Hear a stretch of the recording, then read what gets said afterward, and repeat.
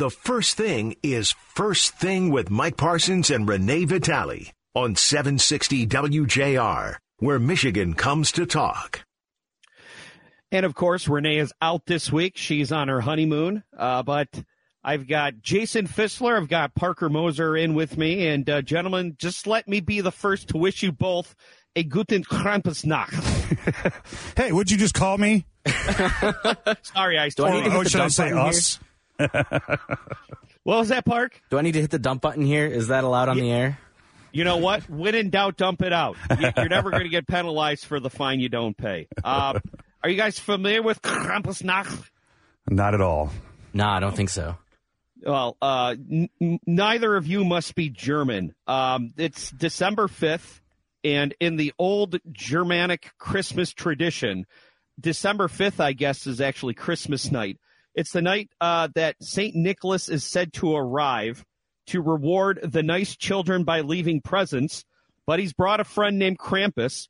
He is a vengeful demon who beats naughty children with branches and sticks. So I hope none of you have any scratch marks or bruises from branches and sticks. If you don't, I think you guys are in the clear. I don't like this version of Christmas very much. This doesn't sound very fun. You know, they kind of left that part out when the tradition came over to America, didn't they? I think I'll accept that. I like it. I like our Christmas. Look, man, those old-time Germans don't play. See, I am German, and I have never heard of that. You know, Jason, I would say maybe about 5-10 years ago, Krampus kind of had a moment on social media. They made a little movie about him, starring Todd Packer and Adam Scott. But I think Krampus has been forgotten, and I think that's just more evidence of America's war on Krampus. So, all right, I'll be talking to you guys later on in the show. I'm going to get people caught up on headlines, but yeah, if either one of you two have a guilty conscience, just watch out for Krampus. The latest numbers out of Gaza say that over 2 million people have been displaced, with over 15,000 killed. As the Israeli army continues to move south, the White House continues to urge Israel to be more precise with their ground offensive to spare civilians. The United States is blaming Hamas for the end of the ceasefire, saying that they didn't want to release more women hostages because they would tell the world about the sexual abuse that they suffered at the hands of Hamas and how the group uses it as a weapon of war. By the way, Israel says that they will establish safe zones as they continue their ground and air offensive into southern Gaza. We're getting more details on the firefight between the American warship, the USS Carney, and Iranian-backed Houthi rebels out of Yemen. On Sunday morning, the Houthi rebels attacked those 3 civilian cargo ships in the Red Sea we told you about yesterday. Within hours, the USS Carney was in the area to shoot down a number of Houthi drones. And it turns out that not all ships were associated with Israel. Luckily, none experienced major damage, but it has ratcheted up tensions and concerns over the Israeli-Hamas war expanding throughout the region. Pardon me, frog in my throat. Republican Congressman Zach That might have been Nunn, Krampus. Yeah, well, you know what? Creeping up. That's right. He has cursed me with the gift of Republican Congressman. Now, this is a guy, George Santos. This is a guy who's definitely going to be visited by Krampus. And Republican Congressman Zach Nunn from Iowa. He announced that the Congressional Pension Accountability Act Monday that would bar expelled lawmakers from receiving congressional pension. Now, Nunn, he was one of the more than 100 Republicans who voted to expel former New York Congressman George Santos last week after a House Ethics Committee report said that there was enough evidence that showed Santos violated a number of elected finance laws. And he said, when you're removed from office, you should not be able to continue to cash in on the American taxpayers' dime. Now, as of right now, this is odd. George Santos, he still has access to a number of congressional benefits despite being expelled. He can still actually go onto the House floor for some reason. I guess he can't vote, but he can just go visit if he wants, maybe take a field trip. For some reason, he also has access to the lawmakers' only gym and dining services. I think that would be kind of awkward if you were at the congressional gym trying to get some reps in, or at the buffet and you run into George Santos. I don't know if you have a conversation. So, George, how you been? And even if this doesn't pass, I don't think Santos is eligible for congressional pension. I think you have to serve for 5 or more years to get that pension. But I guess this is just being preemptive in the event that someone who has served long enough gets expelled. And Jason Parker, have either of you guys ever bought a video off of Cameo? No, but I've had friends do it before, and it seems pretty interesting. They sent them to you? No, they didn't send them to me. I saw one of them. One of my friends got a celebrity to endorse them for prom king. Did it work? Yes, actually. He was prom king. It worked. What were you going to say, Jace? No, I didn't. I personally haven't gotten one, but didn't we send one, or somebody sent one to WJR's own Dave Rieger? And it was that that Broncos quarterback that was a former receiver or something like that. Yes, Kendall Hinton. He was he was a wide receiver for the Denver Broncos, and I guess they were so hard up for quarterbacks. He played quarterback one day. I think it was the only cameo from someone on the Denver Broncos that Chris Renwick and Nick Roddy could afford. It was like a little year-end gag on Dave. But yes, that's one of my favorite. I think that one was $15. Well, George Santos, he is now on Cameo, and his video is going for $200. And I guess he's got to fund his OnlyFans habit somehow now that he's no longer in Senate. And he had his first customer. Senator John Fetterman. Oh, I'm sorry. Santos was kicked out of Congress, not Senate. But Senator John Fetterman, he ordered a Cameo for fellow Senator Bob Menendez, who's also facing some legal and corruption issues of his own. And I'm going to play this off my computer, Park. Let me know if you guys don't hear this, let me know. You said you're not hearing it, Park? Yeah, we got nothing. Ah, bummer. Okay. Well, hey, that's live radio trying on the fly. We'll test that out for the future. That's yeah. Well, I threw you guys a curveball. I went rogue. Well, anyway, it's extremely petty and entertaining, and I endorsed it. Jace, I don't know if I heard this in your traffic report because I take naps between segments. Because it's well, so do I, of course. Yeah, you know what? If you're smart, you would take naps during my segments. I hear I'm great for insomnia, but I guess there's a major project starting. I guess it's a new phase of a major project on 275 out by the airport. Yeah, 275 southbound will be down to only one lane from 5 Mile to Eureka, and those will take place daily between 7 and 5 p.m. So during this time, crews will be moving barrier walls to replace them with temporary barrels until pavement markings can be added, and the revived 275 work will start at the south end and work towards 5 Mile. And right.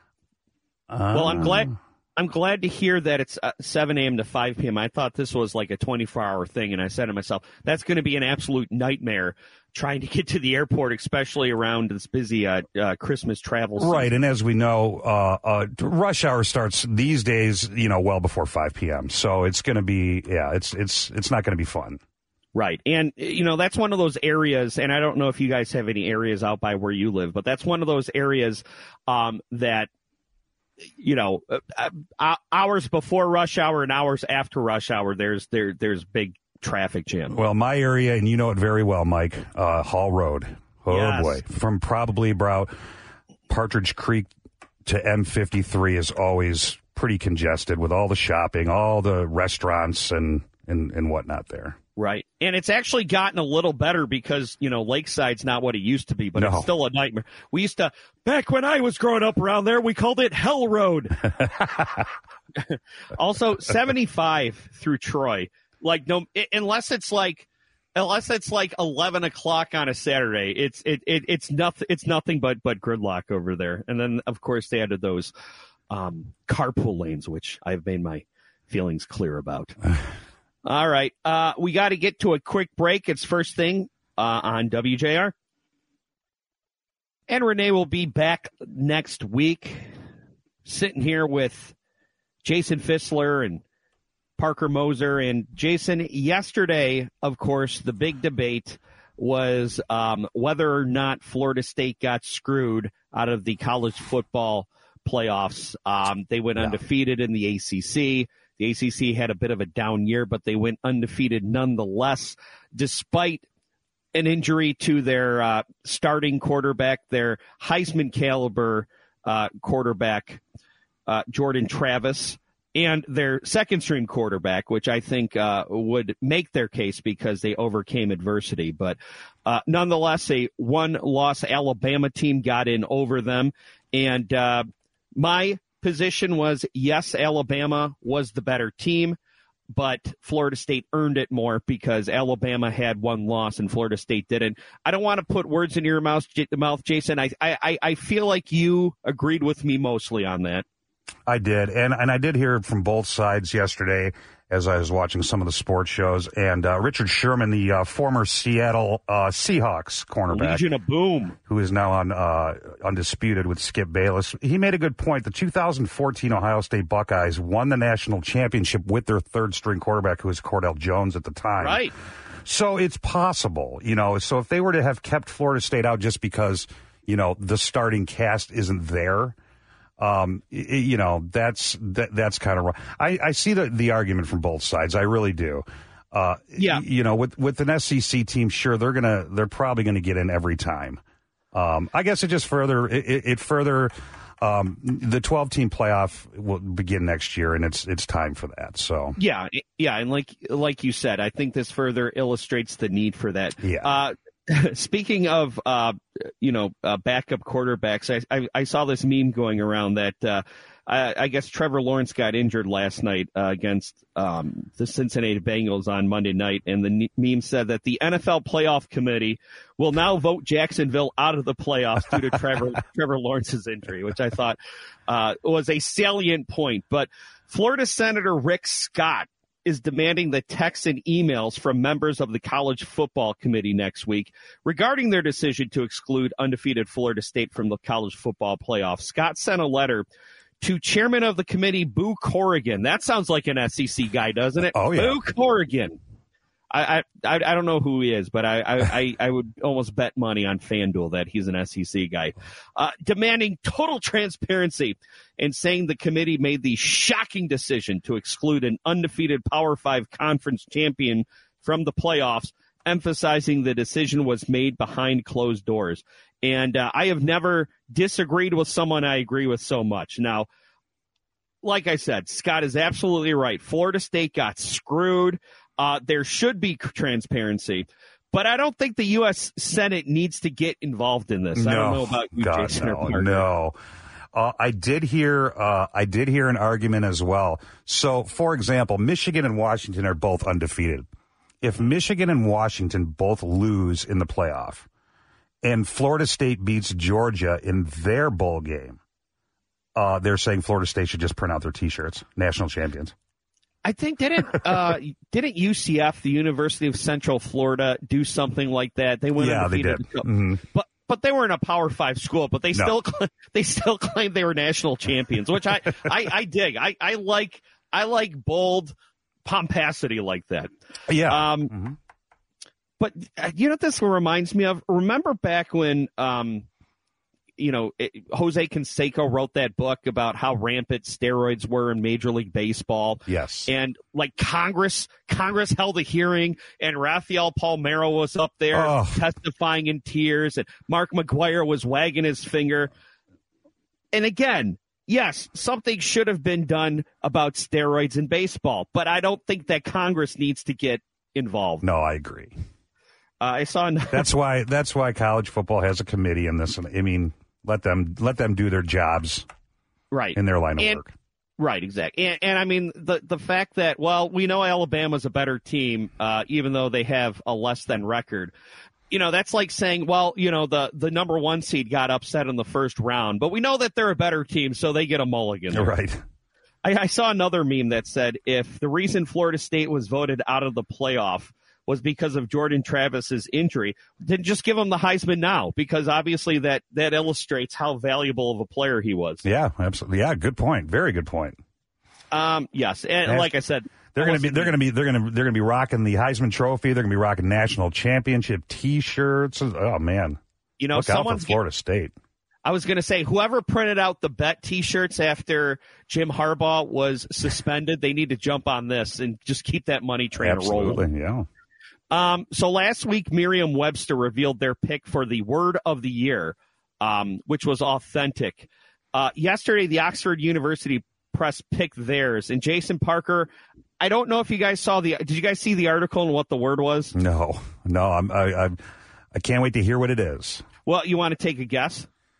Ooh, I don't even think I could take a guess. Parker, you want to take a guess? I'm not going to take a guess because I actually know what it is. No. Okay, good. Thank you. I appreciate your honesty. I would not have guessed this. It's Rizz, which means charisma, which I have to admit, I'm very hip. Though I'm pushing 40, I spend a lot of time on TikTok, and I have never heard anybody say the word Rizz. I would have guessed maybe no cap might be, if we're talking Gen Z words of the year. That essentially means no BS because cap means lying. You're capping, which back in my day meant to shoot someone, like bust a cap in that bleep. Yep. Mm-hmm. Yeah. But it beat out Swifty, which we all know what that is by now. It beat out situationship. Do you guys want to take, do you guys know what situationship means? Jeez, no.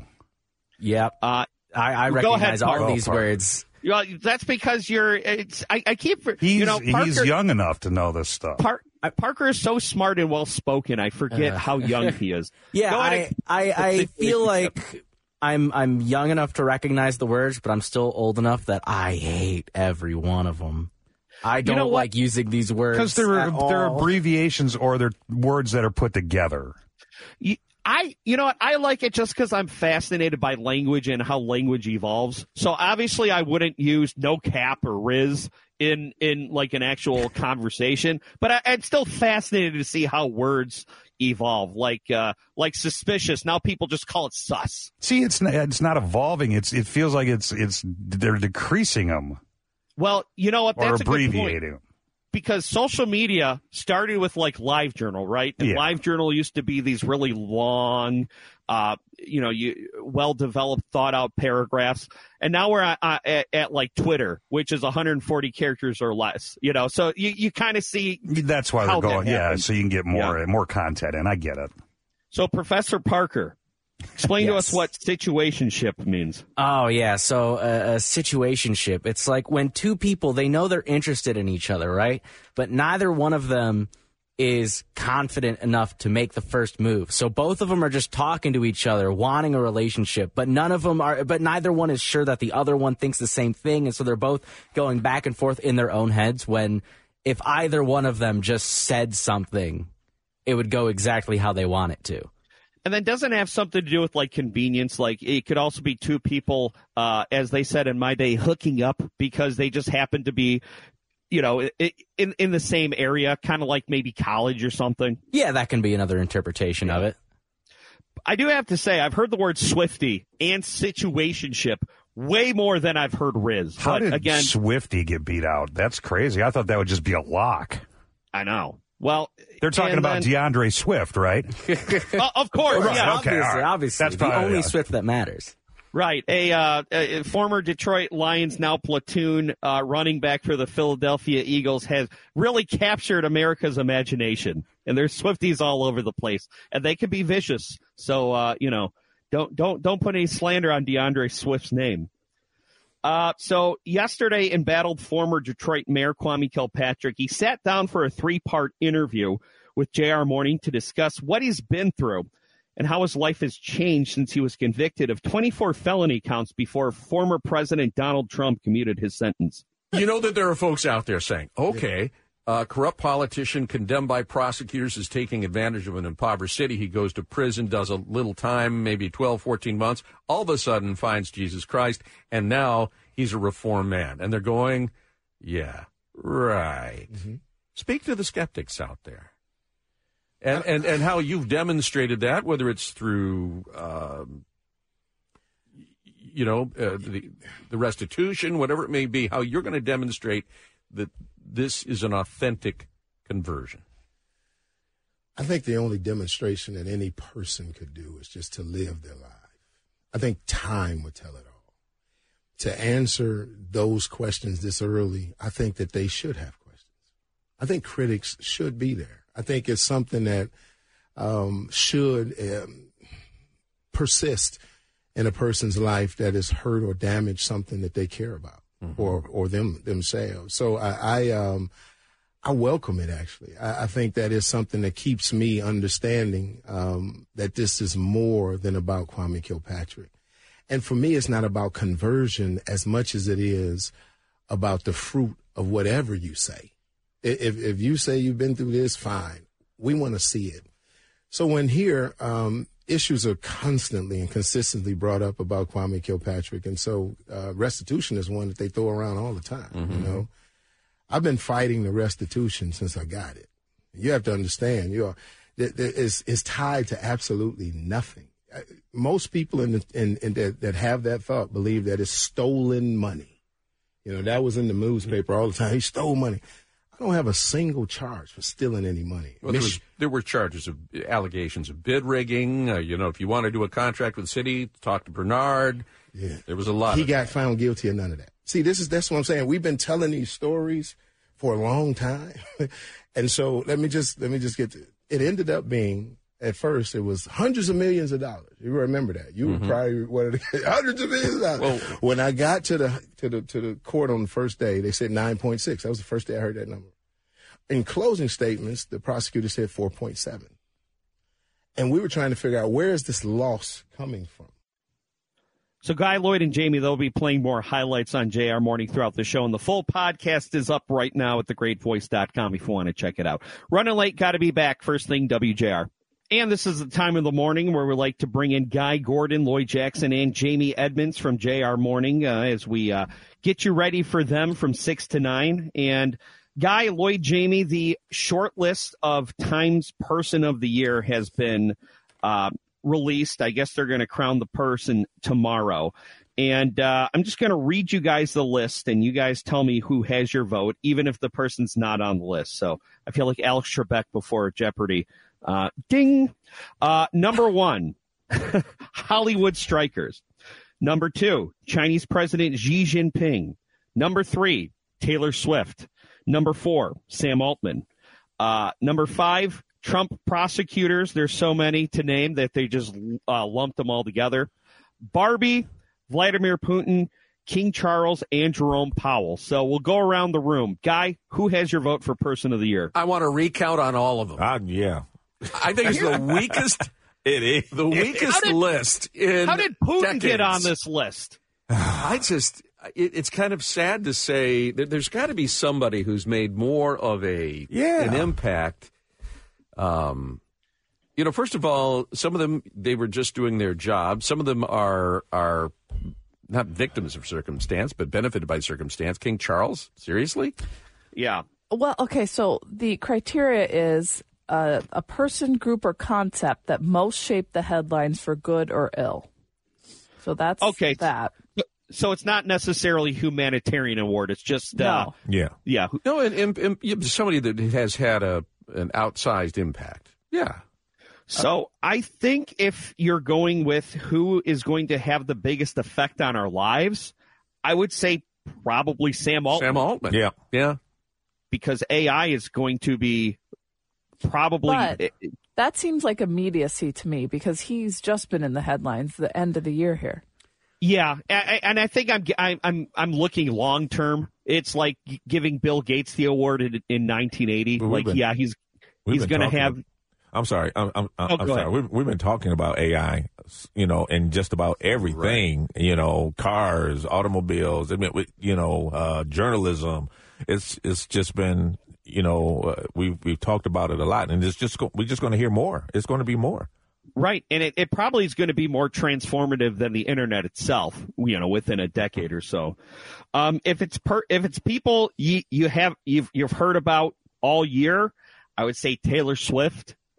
She's been ubiquitous. Hollywood striker. I think if you put the Hollywood strikers in, I think you have to look at Sean Fain and the UAW. I mean, it's right. great that he would certainly, in terms of resetting the labor movement. Yep. Yeah. What did the Hollywood strikers do? They drove their industry off a cliff. Yep. Well, and also, I mean, the UAW strike is going to affect way more people than the Hollywood Hollywood actors and writers strike. I think they're out. I don't like that one. No. Yeah, that one seems a bit trite to me. You were when you and I were chatting about this yesterday. We got a couple seconds. You said there were 2 people missing from the list. Yeah, Sean Fain, and also as annoying as he's been, I think you got to put Elon Musk on this list. I mean, the other person we've been hearing about as much as Taylor Swift has been Elon Musk. So I think it's like rewarding bad behavior. Yeah. Well, geez, if Putin can be on it, then anyone can be on it. I'm going to endorse an anti-Semitic post and then claim that I did nothing wrong. Right. I don't know. All right. It's time for JR Morning. We'll be back tomorrow. Here's my on button. A group of Michigan Republicans submitted a request for a special meeting to consider removing state GOP chair Christina Caramo from her post.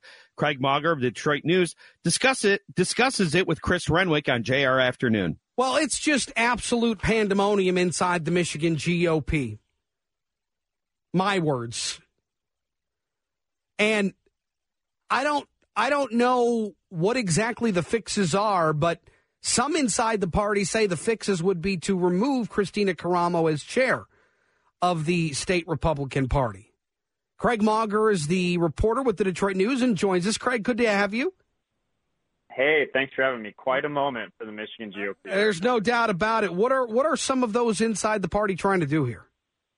They're trying to get a special meeting of the Michigan Republican Party State Committee called on December 27th, 2 days after Christmas, to hold a vote on whether to remove Chairwoman Christina Caramo, the leader of the party right now.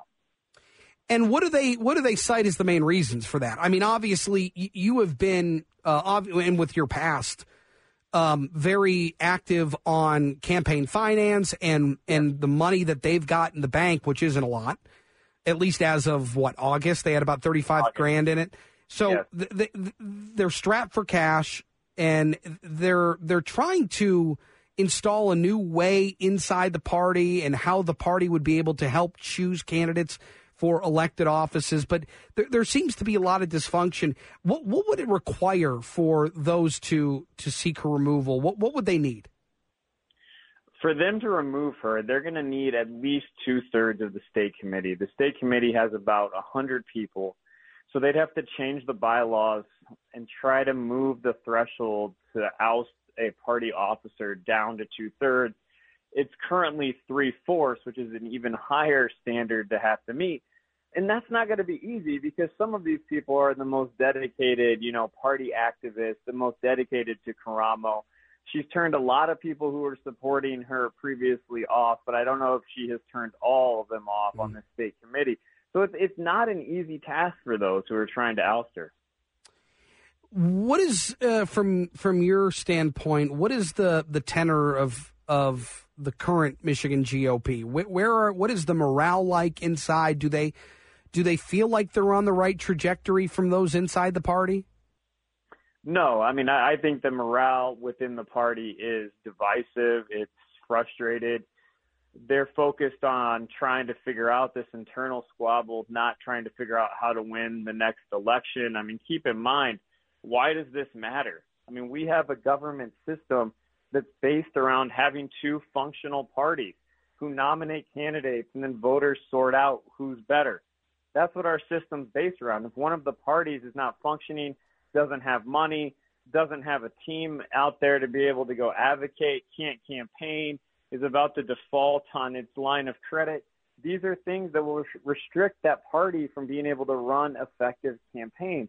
The presidential election in 2024 is less than 12 months away right now. From people that you've talked to, what is the ideal situation for those that maybe would like to see Christina Caramo removed from power? What is the ultimate goal here? Is the idea that if she goes, then the money starts coming in? I think that's the goal. I think they want to see a new chair put in place, somebody who's willing to work with the different factions of the party, try to bring people together. Maybe if they can't get along, they can at least cooperate and get on some sort of the same page. That's what they're saying. I mean, that's easier said than done because there are so many different fissures within the party right now. But that's the goal that they're at least talking about. I was given an email that Christina Caramo had sent out late Friday. I'm sure you've seen the same one. But there is a different grouping of priorities for what the Michigan GOP is looking at. And that's party structure, legislation, the Good Neighbor program, election integrity, and changes to that inevitably led to Andy Seabolt's dismissal from the party. Do you believe that those inside feel like these are the proper pillars to be putting the party up on, or would they like to see different focuses other places? I think they want to see some of the same focuses, but also some different focuses. I mean, one of the core disagreements here is how the party should handle these internal conflicts. Should the party be taking help from anyone that is willing to provide it? I mean, keep in mind that members of Kristina Karamo's leadership team have flat out said that they do not want help from some of the past large donors who have funded this party for so many years. The others are saying we should be taking help from whoever is willing to hand it to us. That's the state that we're in currently. I mean, the party had $35,000 in its bank accounts in August. So I think those are the kind of standpoint of disagreements that you have here. How do you deal with people that maybe you don't agree with everything on? I mean, Kristina has taken a hard line. Others don't want to take such a hard line. Well, look, and a buck spends like a buck anywhere you go, depending on who you get it from. Dollar's a dollar, and that's where I think the Michigan GOP struggles right now is they don't want to take money from certain people because they don't want to feel like they're beholden. But at the same time, if they want to be a factor going into this next election cycle, they're going to have to raise money. And the fact that at this stage of the game, they don't have serious cash on hand, and talking about trying to sell off the headquarters, which they don't even have the ability to do, is a pretty shocking place for, I think, a state party to be in. On the flip side, you're going against a Michigan Democratic Party that is rolling, that is able to bring in money. And I think that's probably a frustration point for a lot of those inside the Michigan Republican Party, saying, all right, well, we're trying to do our best. And you look across the aisle and you're in a rowboat and the other side is in a speedboat. That's got to be frustrating. Oh, I think you're spot on. I mean, the difference in where the two parties are at right now could not be more distinct. The Democratic Party is a well-oiled machine with a governor Governor Whitmer at the front of it, who is getting a lot of national attention, can raise a lot of money. There's no one in place like that for the Republicans right now. Winning heals a lot of problems. Democrats have disagreements, but they've won a lot of elections in Michigan lately. Right now, the Republicans are facing the struggles that come along with losing elections and not having a leader, and that's just where they are. Is there any sense that Kristina Karamo would be willing to come around on some of the issues or willing to listen in on the concerns of those who now oppose her? Is there any indication that she's willing to sit down, talk with people, and listen? I mean, I can't answer that question, for her. I'd be curious what she would say to that. I think we can only go by what her actions have been, and her actions most recently have been throwing off some of the members of the state committee from committee assignments because they have disagreed with some of her approaches, basically. And she has said it's for other reasons, but it's clearly a lot of the people that were opposed to her within the state committee lost their committee assignments recently. You mentioned one of them, Andy Seabolt. So that doesn't really set the tone up for harmony within the party. And that move to kind of throw some of these people out of these positions of influence, that move frustrated a lot of people within the state committee, and actually probably gave, if you talk to the opponents, they'll say that gave them more momentum in their push to try to gain the amount of signatures they need to call this vote to remove her on December 27th. So, as she is trying to kind of hold on to power, consolidate her power, she's also risking maybe giving even more fuel to her opponents right now. Well, when you're not keeping your eye on the ball, you're looking somewhere else, and strikes are being thrown right down the plate. It's a problem as well. When would this vote take place, do you think? Do they have the gusto to get it done? They're hoping that they can get it to take place December 27th. They're hoping that during that special meeting they can hold this vote. Whether or not that happens will depend on a lot over what plays out in the next few weeks. If they continue to gain momentum, I don't think they have the votes they need right now to vote her out, but they think they're going to get there. So we'll